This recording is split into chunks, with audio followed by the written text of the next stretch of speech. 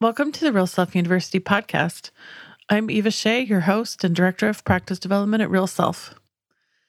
My guest on today's podcast is Clark Mackey from Cake Websites and More in Asheville, North Carolina. Clark has over a dozen years of search engine marketing experience, almost entirely in aesthetics. I spoke with Clark for this episode on March 12th, just at the beginning of us understanding the impact the coronavirus would have on the practices we serve. As the pandemic changes our new normal by the day, one of our challenges is to bring you high-quality content that sounds current. So as you listen to this episode, we appreciate you keeping in mind that we were working with the information we had on that day. Over the coming weeks, everything we bring you through Real Self University will be focused on building your pipeline and working toward being ready for the day you're open for business again. Clark's message is especially relevant considering many of you will be assessing your marketing and looking at your online presence with fresh eyes. Today on the Real Self University podcast, I've got with me Clark Mackey from Cake Websites and More, based in Asheville, North Carolina. And Clark is one of my favorite SEO people in pretty much in history. And so I feel really lucky that he agreed to talk to us today because I think there's a lot for us to learn about what Google has been doing lately, and there's nobody with more experience than Clark. So welcome, Clark. Thank you, Eva. How did you get into SEO? What led you to the place where you're doing this now? And then how long have you been doing it? It was an accident that I got into SEO. I got my first taste of SEO when I was working in a different career, and the business I was working for needed their website to rank. They needed to pull in a nationwide audience. A little bit like some of my clients now, they were a high profit, but small by number of employees type business. And so I kind of dove in and helped them to rank. And this was late 90s, early 2000s. At the time, I had finished my postgraduate education. I was a licensed attorney. I wasn't working as an attorney. I had a lot of histories of tech skills and nerdiness on my part. And I dove in, and it was magic to see good content be written and then page start to rank nationwide and clicks come to the site. That person fill out a form and the business grow to capacity, basically. By 2004, I knew I wanted to run my own business. So I kind of early retired from that career. I didn't know exactly how it was going to shape up. But by 2006, I was running my own agency as a consultant with a small team. At the time, I was not serving a lot of, or really any cosmetic surgeons, any plastic surgeons. And then in 2010, I met my now business partner, Amy Ellingson. She was running Cake Websites and More. I'm co-owner here now. I bought in and we merged our businesses. So that's the kind of career arc. Even though I didn't plan on getting an SEO, I have always loved teaching and I've always loved learning. And those things kind of get baked into everything I do with my own team, a little bit, some with my clients, but certainly in how I push my clients' information out to the world. So there's some common ingredients, even though my career path has been varied. And that does mean I'm a former attorney like many other folks out there in the world doing things. I hear two things that I have in common with you here. One is it sounds like you like the puzzle.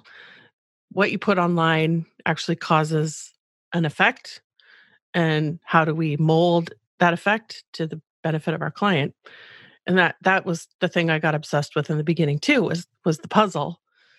But the teaching and learning part is especially important because I think doctors and their staff, the thing they all have in common across the entire industry is they all love to learn. So when you can combine all of that into one sort of relationship with a customer, that's extremely powerful. So what do you think is happening today with SEO that doctors are not aware of that they should be aware of? What's changed recently? There have been a lot of changes.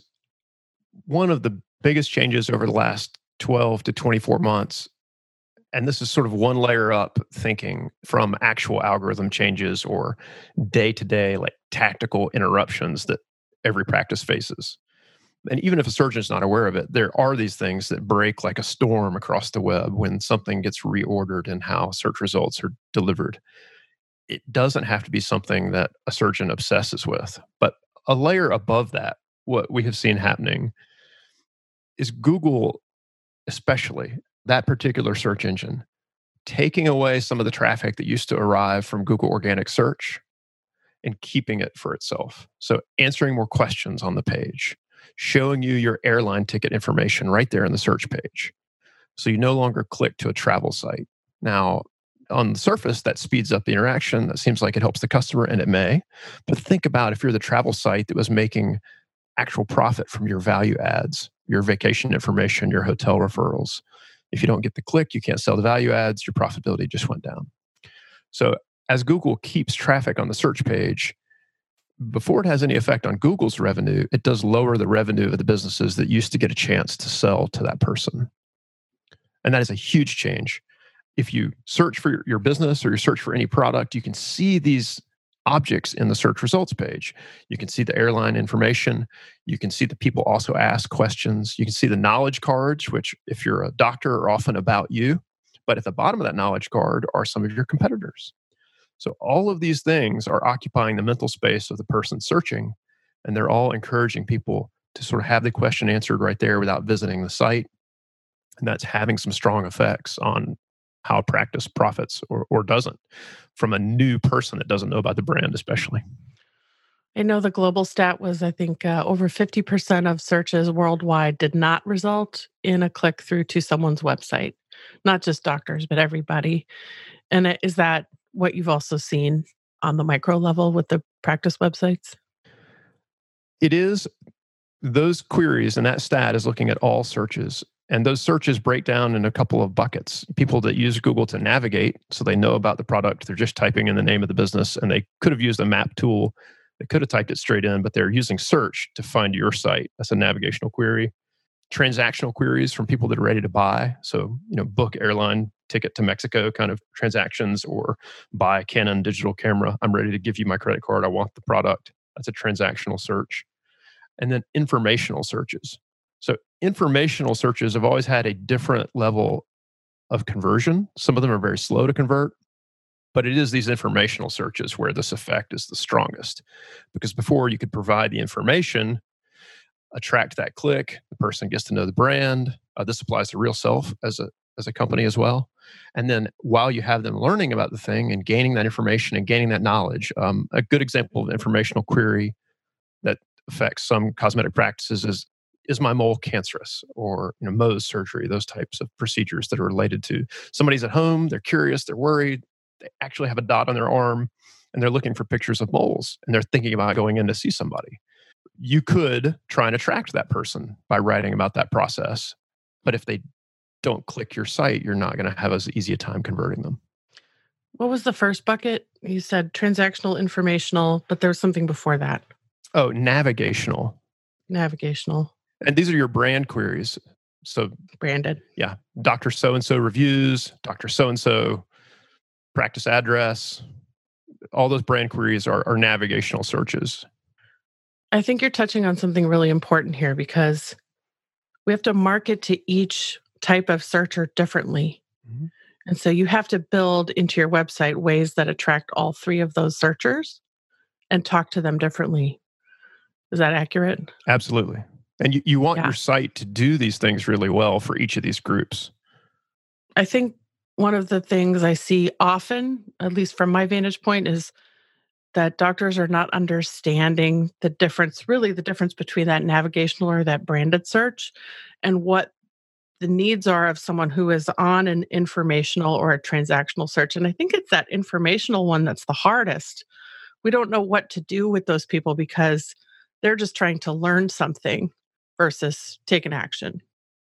It's true that most of the sites I look at don't do a good enough job with these informational searches. And the one of the hacks, or the techniques I try and teach our clients to use, is to just generally put yourself in the shoes of the patient. That's an easy thing to say. It's a complicated and important thing to do. So if someone's listening to this interview, I don't want them to think, oh, of course, he said, put myself in the other person's shoes. That seems very obvious. You have to meditate on that like it's a religion. And you have to really put yourself in the other person's shoes. A hack to do that is to take any page on the site and look for how many times you use the word you. Because if you're writing an informational page, a procedure page, and you're not using the word you, then I promise you've written it from the point of view of the business. Does that mean writing in first person versus third person? It can. It can. But this is just a filter to force yourself to put yourself in the other person's Yeah. shoes. Because if you inject that word you have to write from their perspective a little bit. The other nice little hack is to, after each consult, using a pen and paper, write down the questions you were asked in the exact words that they were asked. You could have one of your staff do this. You could have the doctor do this. I know that all of my clients hear the same questions over and over again, and they can quickly spit these out to me. But it is very interesting from my perspective as a third party, how the exact words of the patient already get erased a little bit, even when the doctor gives me the version of the question he or she's heard 100 times. So what I suggest is that you walk out of the consult, you spend 60 seconds with a pen and paper, and you write down their literal words. Even if they stuttered or said a slang phrase, you write down exactly what they spoke. Each of those words tells you what their actual desires are in their heart, how they phrase the question, and that can lead you to better content on the site, and not to mention a better consult. That's a fabulous trick. I have two versions of the same one that I've used over the years.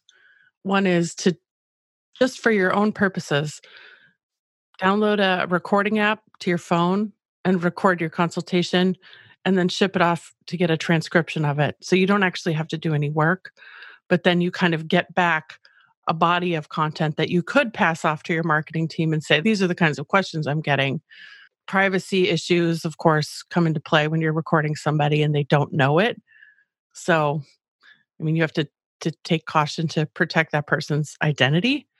But that's one hack I've used a lot. And the other one is, most people don't know this, but on Real Self, if you look at the question pages, they're ranked in order of most popular to least popular. So if you're starting from zero and you don't even know where to go with this, maybe it's a new procedure for you, you can go to that page on Real Self and see the questions in the order of what's asked most often by consumers. Those are great ways to do it. Of course, be careful of HIPAA and be careful of call recording laws. The newest version of Google Android, the cell phone operating system, has a recording app that does live translation on the fly for free. It's just in the last, I think, 30 days been released. But even if you have an older Android phone, when it gets the update, Google Call Recorder app will do a live translation just like you're talking about. And as an agency, we use a lot of call recording and translating service. It's a common practice for us too. Yeah. I'm a big fan of not doing work twice. It's one of the things that they teach in law school, actually, that has really stayed with me, is that if someone else has done this, your job is not to copy it, it's to cite it. Don't Yes. redo other people's good work. And the entire, everything from literal how precedent works, everything in law is built on that idea. And it's a good one. It is a good one. That's a really great analogy. It reminds me of one of the other myths that comes up a lot, which is around duplicate content. And I am constantly frustrated with the content that I see, kind of going back to that first person, third person, talking to your actual prospect instead of just phoning in the content and saying something. And I think your team is particularly good at writing content that is engaging to real humans. So the sites that you work on are great examples of that if anyone's trying to just see what does this look like. Mhm. And duplicate content comes up often as a very misunderstood SEO principle. So do you have an easy way of helping the audience understand when it is a problem and when it's not a problem to have duplicate content? I do. The first part of understanding duplicate content is to understand a little bit about how Google works, because many people assume, a little bit like property to title or a title to real property, buying something, a piece of land, that the first person to do the thing gets credit for it. Like, I did it first. I'm the first person to write this app. I'm the first person to talk about this. So, of course, that's how people are going to find me, because I did it first. But Google has never been built based on that principle.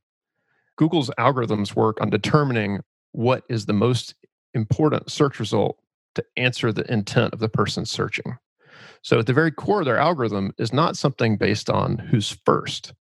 It's something based on which is the best version. So understanding that Google's looking for the best version of something, not for the most unique or original version, helps to clear up some of the duplicate content bad thinking. So there can be 5 versions of something online, and you can have the first version ever published, but the copy in the 5th version will rank. You have not lost that traffic because you're being penalized for duplicate content. You lost that traffic because the 5th version has other signals that Google interprets. Maybe the 5th version was the one that got linked to from a bunch of popular social media personalities. Maybe it was the one that got linked to from the National Institutes of Health or some big gov website that has high trust. So you don't need to be afraid of duplicate content like you're touching something radioactive. And you don't need, yeah. Google is going to figure out what it thinks is the most authoritative. That said, within your own website, there is a problem with duplicate content, and the problem is related to that first thing. Let's think about a procedure. I'll use breast lift as an example. You have a page that is about the services involved in getting a breast lift. It's your product page, if you want to think of it that way. And then you have a blog somewhere else on the site, and then you have other pages. If you have 4 or 5 pages that all say breast lift Austin, Texas in the first paragraph, and in the title somewhere, it's how I got started in Austin, Texas doing breast lift. And then you have breast lift Austin, Texas as your main page. All of a sudden, what you are doing, you're not creating duplicates, but you're creating pages that compete with each other for importance. So it is important within a site to make sure that it's not so much that you're duplicating things, but you're taking the same main idea and accidentally putting it in places. And I've seen this mistake in agency work for years, where they take a doctor bio page and tune it for some query because they need a landing page for it. And all of a sudden, the doctor bio page is detuned for the doctor's own name. And then that bio page is usurping traffic that should be going to the real procedure page. So duplicate content is something that you should kind of watch out for. You do want to use unique content, but you don't want to accidentally cannibalize your own internal flow of traffic by having a bunch of pages that appear to be about the same thing in the first 2 paragraphs. I heard someone in a presentation once say the strongest page should have the strongest scent. Like it should be the stinkiest page. And I loved that because it immediately clicked what needed to happen. The page you want to rank has to have the most stink. Right. That's right. For that term. for that term. Also, in terms of just what is unique, there are a number of tools that will look for plagiarism online, Copyscape, that kind of thing. You can use any of those paid tools with your own content. One free hack is to take a paragraph from your own site, 50 to 100 words, put it in quotes, search for it in Google. You're telling Google to search exactly for this text of 3 or 4 sentences, and then see what comes back. If Google shows you 3 pages on your own site that use the same paragraph, that's betraying you a little bit that maybe you have a problem with what I'm talking about, having too many pages about the same idea. What about having multiple sites for the same topic? If you're a rhinoplasty specialist and you build 3 websites for one market and they're all similar, what kind of problems are caused with that strategy? The first problem is just general effectiveness. It's very expensive to use that strategy. The links that point to one of those 3 sites don't automatically benefit the other 2. So let's say you post the world's cutest kitten photo on one of them and it goes viral, and that site has 1,000 inbound links, mentions online. You don't have to think of them just as links. But that would make site A very, very important overnight. And sites B and C they didn't benefit at all. And you can go back and update site A to link to B and C. But now you're kind of washing your feet with your socks on, so to speak, because if you had one site, those 1,000 links would have just boosted all the procedures on the one site. So it's expensive. At that point, you need 3 viral kitten photos, 1 for each site, if you want them all to do well. The other thing that can happen is Google takes a low view of people that do things that make Google look bad in public. We could call that manipulation. I have to be careful with how I phrase all these things because, all marketing is some type of manipulation. I think that marketing needs to be done with the very highest ethics. It's a conversation about truth. It's a direct conversation with the people you are going to, in the case of a surgeon, operate on and have their life in your hands. So I think on the most basic level, Google doesn't want to show the same doctor 3 times in a search result. It wants to show 10 different options. It doesn't want to show 7 different options and 3 of the same that's right. because it's not useful. It's not useful. Now, the exceptions there are when the sites have a separate business purpose, when it is very, very clear that there are 3 takes on this topic and they're important and relevant and they are distinct. So imagine a guided fly fishing company that sells guided fly fishing tours, and it's expensive and wonderful.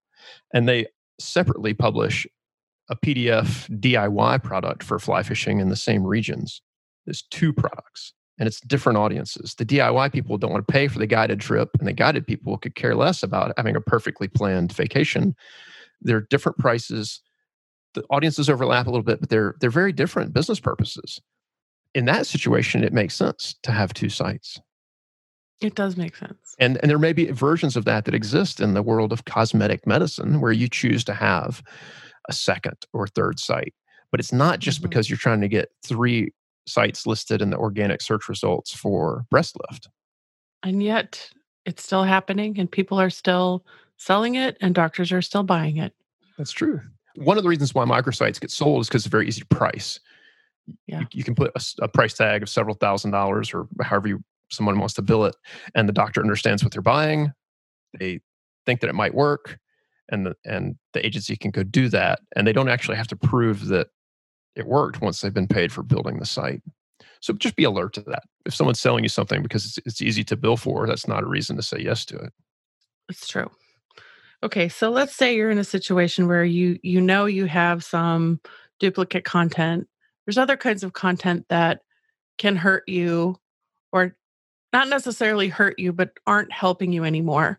And one example I'm thinking of in particular is when you have a site that's been around for a long time and you've invested a lot of money and time in it, it's very hard to say, can we turn off some of these pages? Can we get rid of some of these things? So, will you expand a little bit on when that's the right strategy? And I almost want you to give us permission to let things go to make the newer things more valuable. This is a happy answer. Everyone listening has permission to remove pages from their site where that page is no longer serving a clear purpose for the site visitors. And they can be removed in a way that is safe, that does not penalize you in the search results, that actually grows your business. One of the simplest filters, and this is in Google Analytics, is to pull a page report. Your vendor can do this for you. You can click around Google Analytics till you find the report. But you can look at every page on the site, and you can look at a secondary dimension of just receiving traffic from Google Organic Search. If you have pages on your site, regardless of the length of the content, that are not receiving clicks directly from Google Organic Search, you can export that to a spreadsheet, and you can start going through those pages and deciding, rewrite it or kill it. So pages not receiving traffic from Google Organic are just front and center up for consideration for deletion. And of course, when you remove a page, you don't just delete it. You don't cause a 404 result to be served. You write a 301 redirect. So if anyone had stumbled into that page, they're now loading an updated version of similar content. When you see a site go through a process like this of removing pages, what normally happens after that? What's the effect that you've seen in the data when you go through that? Especially in the last year, in this time period where Google's been making lots of changes, the most common occurrence is the site rises in the search results. Now, there is old school SEO advice, which is if a site ranks, don't touch it. And some of the hesitancy to delete pages comes out of that line of thinking, where, oh, I've been on the top 3 search results for this term forever. And even though the page I'm deleting is not the page that is ranking, it's a secondary page that talks about something else. I don't want to touch it. If I touch something, my site will get reindexed. And that way of thinking doesn't really apply anymore because Google has gotten much better at determining the meaning and relationship of everything on your site. And what actually happens when you delete those pages first consider that if they're not receiving any search traffic or any outside traffic, that they're sort of trees in a forest with no one in the forest. They're not, let's admit that they're not actually, a lot of these pages are not actually doing something. A past version of your patient policies that you forgot was on the server, that can go away right away. When you delete those things, you're actually reducing the number of internal links within your site. Your site navigation is being applied to every page automatically. And some things maybe you have in the footer of your site, what we could call a visual sitemap or a secondary type of navigation that loads lists of pages. Any of these lists where your CMS, your WordPress or whatever you're running is automatically updating your site navigation or your sitemaps, all of these old pages represent internal links within the site. So when you remove the page, not only do you get to redirect to a better version of that thing, all of your site navigation, all of your site maps literally have fewer links. And the way links flow trust or authority in a site is based on the number of links per page. So if we have a very high authority page, just focusing on one little sliver of the things that make it rank in search results, and that sliver being internal links, a very high authority page that links to your 10 most lucrative procedures will make those 10 pages much more important than that same high authority page. We'll go back and make it the kitten photo page on our microsite. That kitten photo page with 1,000 links can either pass. Let's say there are, counting your site navigation and all the cruft and other things in the code of the page, there's 500 links.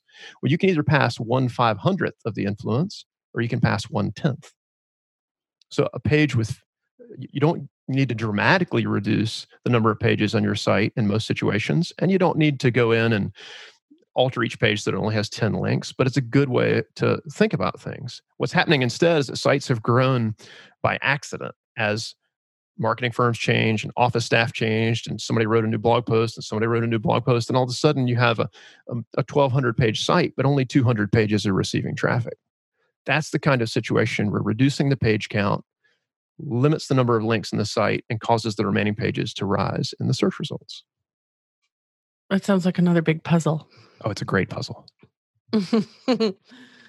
Links are another one of those areas that's often misunderstood. And I know on my end, I get filtered about once a week. Someone says, "Why, real self, aren't you following these links to my website?" And so when this happens, it's because usually there's an SEO person who is not up to speed or not up to date on their knowledge and wants us to follow all the links from a doctor's answers back to their website. And so in some cases, there are doctors who've answered 25, 30,000 questions, and every one of those answers would have a link back to their website. And you think, oh, look at this. This is a gold mine. We could have 30,000 links from Real Self. And what I've landed on over the years as my answer to that is, except we have 500,000 pages and we have 5,000 plus doctors. And I think many, many more than that, many thousands have answered questions and linked back to their own website. And so if we were to follow all of those links, we would look like the biggest link farm ever to exist on the planet. And Google would shut us down. So there's no way we could do that. So I guess what I'd love to hear from you is, how do we think about links now and kind of shove away some of this outdated thinking around followed versus no followed, and really land on a practical strategy that works for my, if I'm the doctor, it works for my practice website without kind of bringing some of these unreasonable tactics into play, or things that could actually cause you problems down the road that you would have to undo again? Well, there have been a number of things that make this conversation easier. The first is that Google has said officially they no longer honor a no follow link as some separate directive to never count it. Oh, well, that makes it easy. But SEOs had noticed this behavior even years ago, especially with the behavior of sites like Wikipedia and other high trust sites that had a lot of no follows. There was some evidence to indicate being mentioned, especially in a prominent way, on some of these very high trust sites with lots of no follows, was causing the page on the other end to rank higher. And if the no follow was effective back then, that could not have been true. So Mm. Not only has Google made it official, we think it's actually been in the algorithm for quite a while or I think that it's been in the algorithm for quite a while, that in the case of high trust sites, a link that is no followed can actually have a benefit. And that would include real self. Now, the number of links that come to your site from another site, it sort of matters. And you were talking about not accidentally looking like you're spamming the web or trying to do things that are shady. It's easy to imagine someone creating their own kind of fake website or empire of websites and then getting 2,000 links from a single blog full of poorly written content. And Google has known this for a long time. A bunch of links from one site is not nearly as strong a determining factor as one link from a high trust domain. So it's the number of domains that have some trust that link to you that is the differentiator here, not the number of links per domain. So Real Self giving a particular doctor 30,000 inbound links from all the Q&A pages.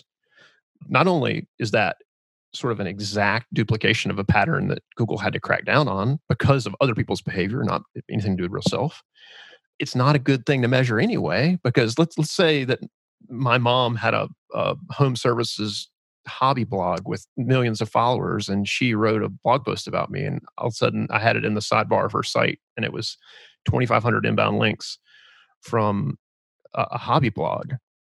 Does Google count all 2,500 links in the same way to benefit me? No. No, no. And they never have, as far as I can tell. But the idea that you do need a diverse and fairly large number of linking domains that have talked about you at least once, and that mention probably includes a link, either no follow or do follow, that's a great measuring stick. And if you look at the differences between brands that rank number one and brands that rank number three and brands that are on page two, you do see big differences in the diversity of linking domains. And that's because it's really hard to fake. It's hard to have 200 independent websites talk about you and link to you compared to having 20. It is hard. Yeah. One thing that came to my mind was 30,000 links to your website from Real Self.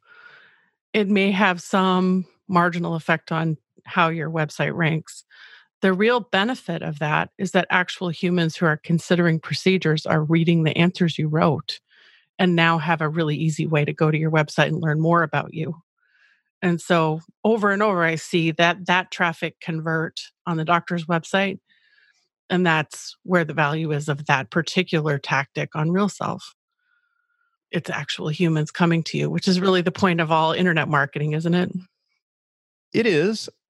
I don't, I've got to be careful on how I answer that. You have two audiences for every piece of marketing. You have people who become customers, and then you have places that could cause your brand to be more important. And you want both benefits. So you don't design your marketing just to create fake influence, just to cause your site to rank. Because if you design your marketing just to cause your site to rank, you miss everything that we're talking about. When you Mhm. miss the real interaction that creates a real consult. But if you ignore the fact that Google in particular has to measure something, you can also go out and invest in the wrong things. If all you invested in was influencer marketing, for example, and all of your budget was spent on social media posts that are stories that expire every 24 hours, you wouldn't be building up a competitive advantage. So we measure the things that we do for our clients based on what humans are going to read this, how can they be converted, and how many of them are going to come to the site. And then technically speaking, is Google able to see this piece of content? Is it literally in a place that a computer program can come see it, notice it, and say, oh, this could matter? Right. We want both things, and we design our tactics and the blog posts and all of that stuff that almost all cosmetic surgeons are doing, so that you're getting both benefits. And I think you're building equity and enabling the investment in marketing to actually become smarter and less expensive over time. Whereas if you keep searching for magic bullet answers like building microsites or buying links, some of these super old tactics that for whatever reason I still can't believe that people fall for, then you're shooting yourself in the foot for the future. And at some point, you have to stop doing that stuff and really build a strong house that delivers more value to you over time. so that you don't have to work so hard. I mean, isn't that where everybody's trying to go? It is. This brings up the value of the actual business website, the pages that you have built, the brand that you have built. It's very, very valuable. You want people to arrive at that site. You want to continue improving that content. You want to use it as sort of home base. Now, as marketing has gotten more complex, we've had to, manage the Facebook page, manage some of the social media profiles, manage the content going out in Instagram stories and other places, and treat those like little extensions of the mothership. And that's fine. It's gotten more complex, but you Mhm. still improve your site and use it as home base. And one of the biggest changes I think in Google's algorithms over the last 2 years is really the resurgence of on-site SEO. They've gotten so much better at understanding the meaning of a page and when something is mentioned in the body text versus the sidebar, and how many pages do you have, and are people reading this, and all of these factors that boil down to on-site changes, that it really has made a difference in a site that was strict and thorough, targeting the voice of the actual patient in their content and the number of things they write and the number of pages on the site. Those sites dramatically outperform because Google got a lot better at reading those signals. So when Google has said things like have a fast site or make sure your pages answer a real user need, the businesses that have taken that seriously have benefited because the algorithm has actually changed to get better at measuring the relationships of the words on each page. And that's caused a little resurgence in on site SEO. Now, I don't want everybody to go out and re edit their whole site and assume that that can be their marketing budget. On site is just a portion of the pie chart here for how you attract customers. But to your point about old school SEO, 5 years ago, you could overcome all kinds of on site weaknesses just by having a bunch of off site mentions. So you could go produce Mhm. all that off site stuff and then sort of ignore a lot of the on site things. I think that that particular period of our careers was miserable when links were really the only thing that moved the needle, because I just could not wrap my head around getting links for the sake of getting links. I needed them to be real, and I remember that being a really hard time Right, to right. do this work. I wanna kinda look at Google from another angle right now, less tactical and more strategic. And at Real Self, I think Tom Siri, he's the founder of Real Self. He believes firmly that Google is enforcing more of a social responsibility in the healthcare space to protect consumers. And sometimes this is referred to as either your money or your life strategy, that they are really serious about making sure people are protected. And actually, we're seeing this on Instagram and Facebook too, where they're cracking down on things that might be false or misleading, like diet ads, or and cosmetic surgery is certainly falling into these rules. So I wonder philosophically if you agree with that Google is taking a social responsibility angle on the work that we're doing, and if you've seen that play out at all with your clients. I have seen it play out. I don't know about Google's motives. Dividing content on the web as an idea between content that my Canon digital camera example, I could buy it or not buy it. No one's really going to be harmed if I do or don't. It's not a device that's going to cause someone to veer off the road into the ditch. It's not a device that's causing someone's skin to knit back together more slowly or more quickly than something else. And then another set of content that is, as in Google's own words, your money or your life. So that when someone gives you the money, the thing that they are getting can really affect their life. It can have a side effect that could kill them. They are going to be going into surgery where they potentially are under anesthesia. It's a product that, if they misunderstand it, can really harm them. And certainly if someone is lying about benefit, they can think they're protecting themselves against some illness when they're not, and therefore they're not making the other changes in their life that could have benefited them. Google is watching these things and policing the content that they publish about those parts of the world that are your money or your life very strictly, sometimes more strictly than I would like them to. So there are many examples of this, but how Google got to that point, I can't say. But they're there and they're doing it. I say that about motives because there was a time where AdWords ran ads for all of these things that were your money or your life, and Google profited greatly from it.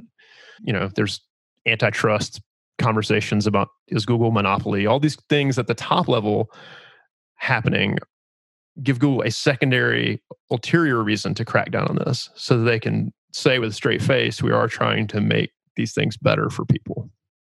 So however they got there, they are there. And the your money or your life idea is really important.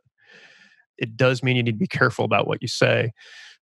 One of the things, claims of permanence, for example, that used to be something we would watch out for. We wouldn't try and write a procedure page unnecessarily claiming that something was forever, that you're going to be happy forever because you got this surgery. That kind of language has been absent for our sites for a long time. But we did find that as Google looked at every single synonym that could imply permanence, that we had occasionally used a word like that. That, like once you have this body part removed, it's actually gone. That seems obvious to us. But that type of language actually fell under your money or your life, even though the surgery is permanent. I can think of lots of silly examples where if you get something taken off your body, it's really gone. Even that language, cosmetic surgery sites had to start being careful with, and still have to be careful with, because you do want the page to rank and you want to be able to point ads to it. And Google's policies sometimes prevent you from getting even close to that topic. What kinds of technical signals do you build into a site or into a single page that say, my content is trustworthy and is worthy of your money or your life, thumbs up from Google? Not overstating the value proposition. So the first thing is to have a really clear mental picture of how this helps the patient and to talk about that, but to not blow it out of proportion. If this is a new medical device, a new energy device on the market, and the only studies of it are from the manufacturer of the device, a practice may buy it, a practice may use it. There may be good results, but don't overstate the potential benefit to the patient. Talk about what it means to be an early adopter of new technology and why that can both help you and all those things. So that's an important thing for everyone to realize. Just don't overstate the benefits. When you state the benefits, try and avoid claiming that something is a permanent forever situation for anyone, because very few things in life are truly that permanent. Of course, I know a lot of surgeons will listen to this and they're all thinking, if it's out, it's out. I agree with that. But as a large business organizing the content of the world, a search engine is going to take a slightly different stance on things like claims of permanence relating to surgeries and non-surgical procedures. Once you have taken a hard look at how you're stating the benefits, and you've taken a hard look at the types of words on your page, you want to make sure you are talking about the procedure from the point of view of the patient. And then you want to add in links out to high trust resources. And this gets into something that you haven't asked me directly, but I kind of want to slip in as something to talk about, which are ways that Google is different today and ways that the world is different. People are much better at seeing someone who, to use the Texas expression, is all hat, no cattle. Especially the millennial generation is trust but verify, or maybe verify then trust approach. So if you're just describing benefits of a procedure and then you're saying, and yes, I do this, and that's where the conversation on your page is stopping in the words, you're missing the third piece, which is external verifiers of trust. So you can link out to a medical study, even if the entire study can't be downloaded, you can link out to the abstract page.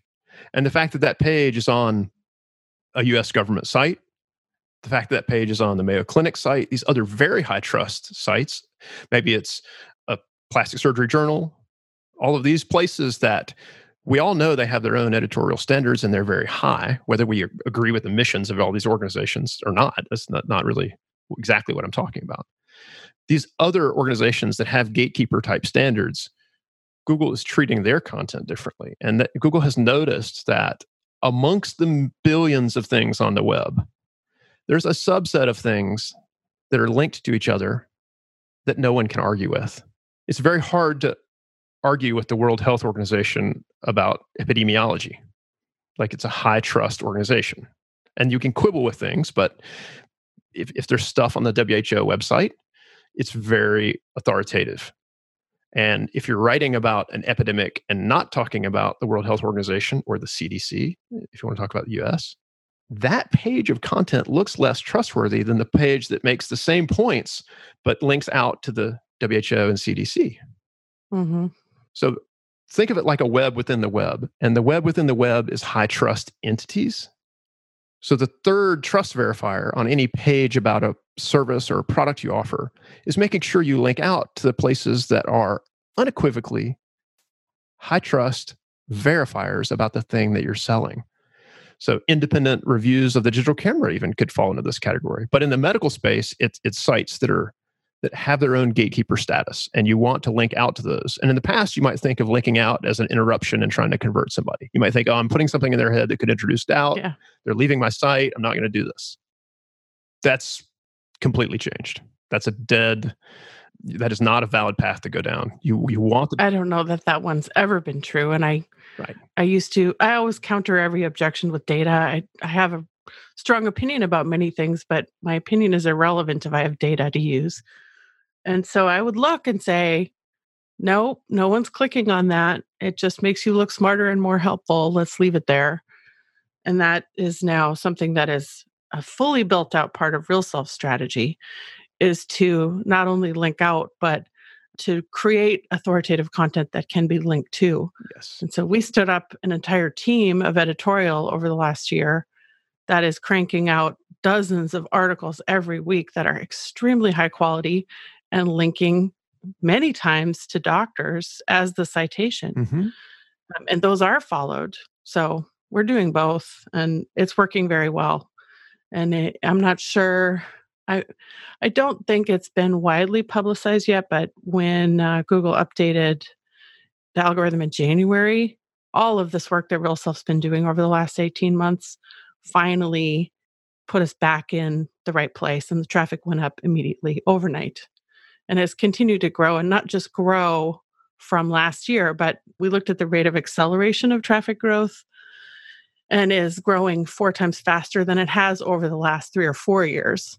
So we're seeing really good green shoots. And I hate to even go there because it's so depressing, but the virus, the virus is changing everything for everyone across the board.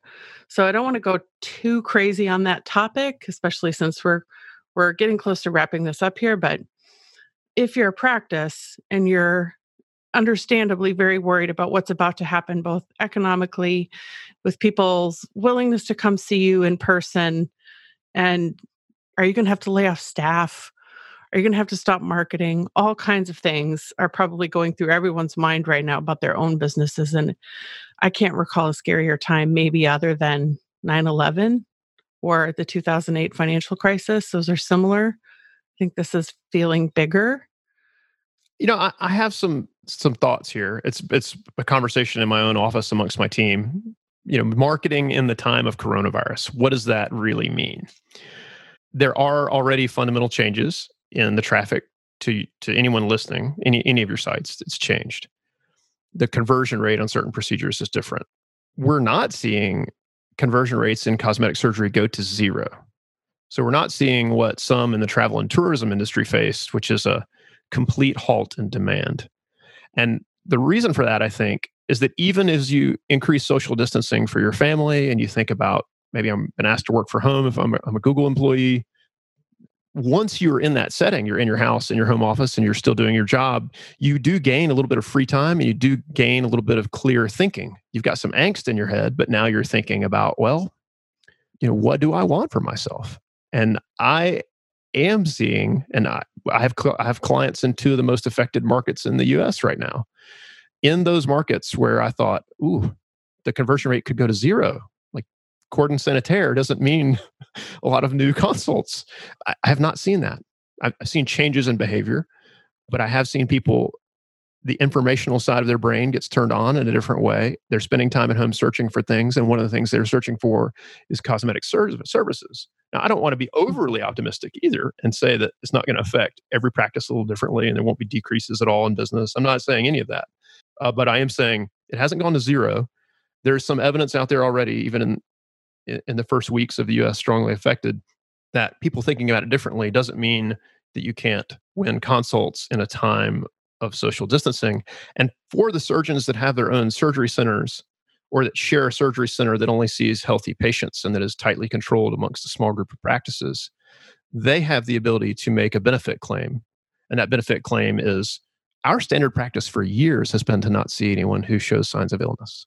We filter at the front door and the front desk always. We have positive pressure ventilation. We have all of these things in place because we're a certified surgery center that other businesses do not have. And that makes it a reasonable place for you to think about coming in to see me about something if it's on your mind. I had a surgeon tell me the other day, a Seattle doc said he had 2 consults come in from people who are now working from home because they want to have surgery while they're working from home because they can still work and recover at the same time and they don't have to take time off. And no one at their office will know. So he almost immediately saw a change in behavior in what was coming in, and it had nothing to do with not buying. Right. Which I thought was... I second that, all of that. It's exactly what we're seeing. Changes in behavior, but it's not equaling not buying. You've got to be really careful how you talk about all this. You don't want to be in any way flippant to the level of problem that we all face, but you can continue. Yeah. And I'll add something to it from the point of view of an agency. We have to look all the time under every little rock for who could do something that would benefit our client. Like who could we approach about talking about our client? Which reporter do we email? All those types of questions. As other industries clamp down on their spending because it is truly ineffective, right? I mean, travel to Italy right now. No one is going to convert on that ad, so don't run the ad. Well, the person that was taking that ad revenue is now in trouble. Their business, which was ad revenue driven, all of their advertisers are canceling because the advertiser can't get a benefit. That means if you're an agency like me, there is some benefit in doing outreach to the places where in the past they might have been slow to respond, or their pricing packages were thousands of dollars for ads because they were raking in political campaign money on one side and travel and tourism on the other. And why would they run an ad about plastic surgery or a cosmetic surgeon? All of a sudden, they'll take anybody's money because those other things have gone down, or at least one of those other things has gone down. So there are some benefits there from the outreach point of view of outreaching to the people who are either too expensive or too busy to give you the time of day, but who've lost all their other ad sources, and the cosmetic industry can still be a buyer of advertising. Very interesting. So there's good deals to be had, I think is what you're saying. Yes. Yes, I agree. Okay, let's move to our final question, which is the question we ask everyone who comes on this podcast, and that is, what is your unique superpower? Oh, good question. Learning. Tell me more. I have always been just a very curious lad. I love, I've read outside of my work or school responsibilities, including all of my legal education. I've read at least a book a month since I was about 11 years old. I love exploring the world. I love letting my mind go down all those little rabbit holes and come back. And that has greatly benefited my career, no matter what I was doing. So I got to claim learning. I wonder if that counts if you read Michael Connolly books every month like I do. I think it does, yes. Oh, good. Thank you. If someone in the audience wants to ask you a question or reach out, how should they go about doing that? They can send me an email. It's clark@cakewebsites.com. Cake Websites is plural. That sounds great. Thank you very much for joining me today. I think I definitely learned something. I'm sure the audience learned a lot, and I look forward to getting this out there in the world for them. Thank you, Eva. It was very much a pleasure to be on the show. Thanks, Clark. All right. Thanks for listening to the Real Self University podcast. The mission of Real Self is to create a world where every investment in modern beauty is worth it, and Real Self University is here to help aesthetic professionals do just that. The mission of our podcast is to uncover stories and data from our industry's most interesting and successful personalities. If you'd like to be a guest on the Real Self University podcast, have feedback or questions, email university@realself.com. Support us and help us keep this effort going by subscribing to our podcast on Apple Podcasts, Spotify, or wherever you get your podcasts. If you'd like more information about becoming Real Self Verified, go to realself.com/network and enter referral code podcast to receive 50% off your first full month of Real Self Spotlights. I'm your host and producer, Eva Shea. Our post-production is by Daniel Cruiser. All of our learning and practice development resources are available on demand at university.realself.com.